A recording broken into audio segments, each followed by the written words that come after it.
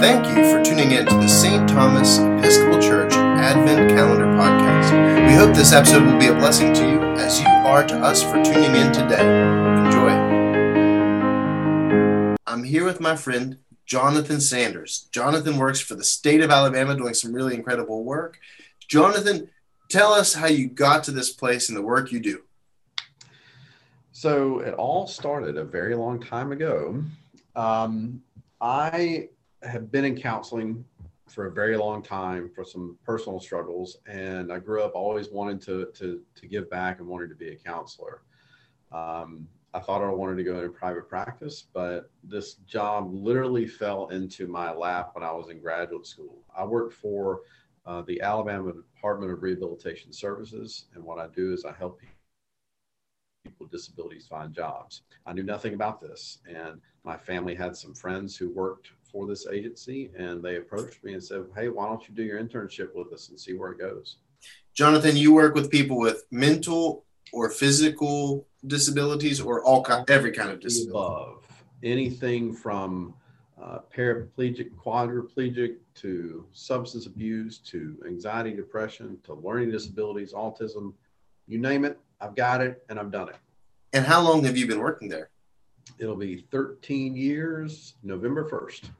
So everybody has those hard days when it's just hard to get out of bed. You don't want to go to work, but you have to because they're paying you. And maybe most of 2020 has been like that. But every job, there's struggles, of course. But what are the things that make you excited to get out of bed and go to work? What are the things that make you feel, passionate about what you do? My caseload primarily now is substance abuse. And when you see an individual come off the streets struggling with addiction, and they go and they get treatment, and they come out of treatment and they're looking for a job, and they start to get pieces of their life in order. And, we play such a small role in the grand scheme of things and help finding a job that is not just a job, but something that's sustainable and healthy to where they are able then to provide for themselves and their family. Such a small thing that we do, but that really has a tendency to get me out of bed in the morning, because you're seeing people go from here to here, and you're seeing action behind it. That's a beautiful thing to see.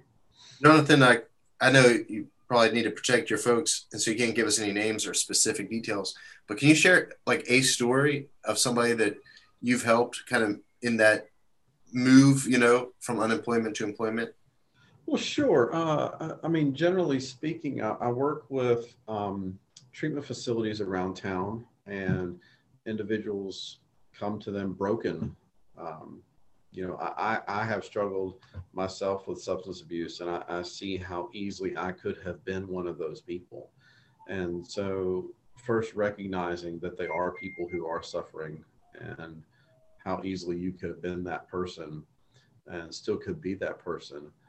And to watch them grow from not knowing how to do anything, not knowing where their next meal is coming from, to then working with them and helping them develop resumes, helping them meet different employers through contacts, through job fairs, career fairs, and then put one foot in front of the other. And then you work with them, they get a job, you close out their case, and you see them a year later, and just out and about. Hey man, they're buying food at the grocery store for their families, and they're living in a home. They've reunited with loved ones, and it's just that one small, just the employment piece is what we do, but it helps gain so much independence. Well, they were once a slave to a drug, now they can be free. I mean, it sounds like there's a lot of dignity in getting work, and that's a big part of someone's, a big component of someone's, transitioning or recovering or changing their lives. I'm hearing all these notes that are resonating with me of like, you're using secular words, but to me, it's sounding like God words. It sounds like this is the work, this is holy work. This is the place where maybe you encounter God every day. Maybe not aware of it every day, but where you definitely find yourself on holy ground. Have you had any experiences like that where you felt like this is godly work or this is holy work? We talk so much in church about the question of who is my neighbor? And it's very easy, especially in today's hyper-politicized world, to say that my neighbor is the guy who looks like me and acts like me and talks like me, votes like me.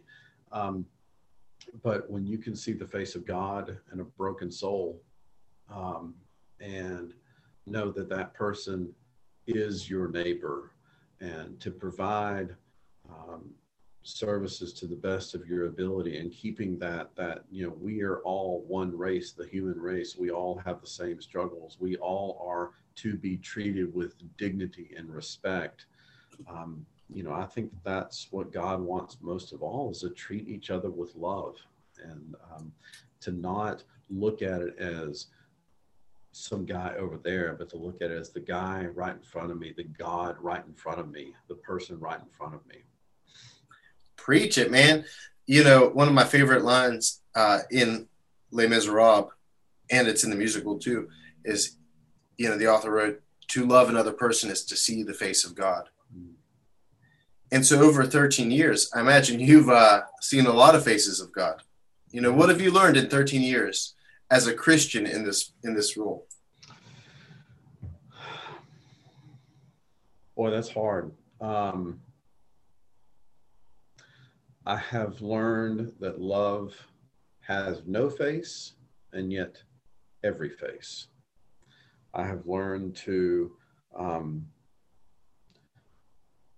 expect the unexpected. I have learned to be open and receptive to God taking on the forms that I do not anticipate. I have learned and love to be surprised, not only by the face and beauty of God on the other side, but also surprised by my own ignorance and closed-mindedness, because I too get caught up in my neighbor looks like me, and they don't. Jonathan, that's a perfect place to end, man. You can preach it all day long. And I guess at the end of the day, it's something you just kind of have to live and experience to know. But you get a chance to work with different people from all over different parts of Birmingham, all walks of life, all races and ethnicities and backgrounds. And you get to empower them to become better versions of themselves or fuller versions of themselves. And that's beautiful work. And I know that's holy work. So thanks for being with me today. And I hope all my friends will join us again tomorrow for the next day of Advent. Jonathan, may God bless you and keep you now and always. Thank you for tuning in to the St. Thomas Episcopal Church Advent Calendar Podcast. This is the Reverend Josiah Ringers inviting you to join us every Sunday at St. Thomas at 8:15, 10:30, or 5 p.m. or online. Check us out at stthomasepiscopal.net. Thanks again, and may God bless you.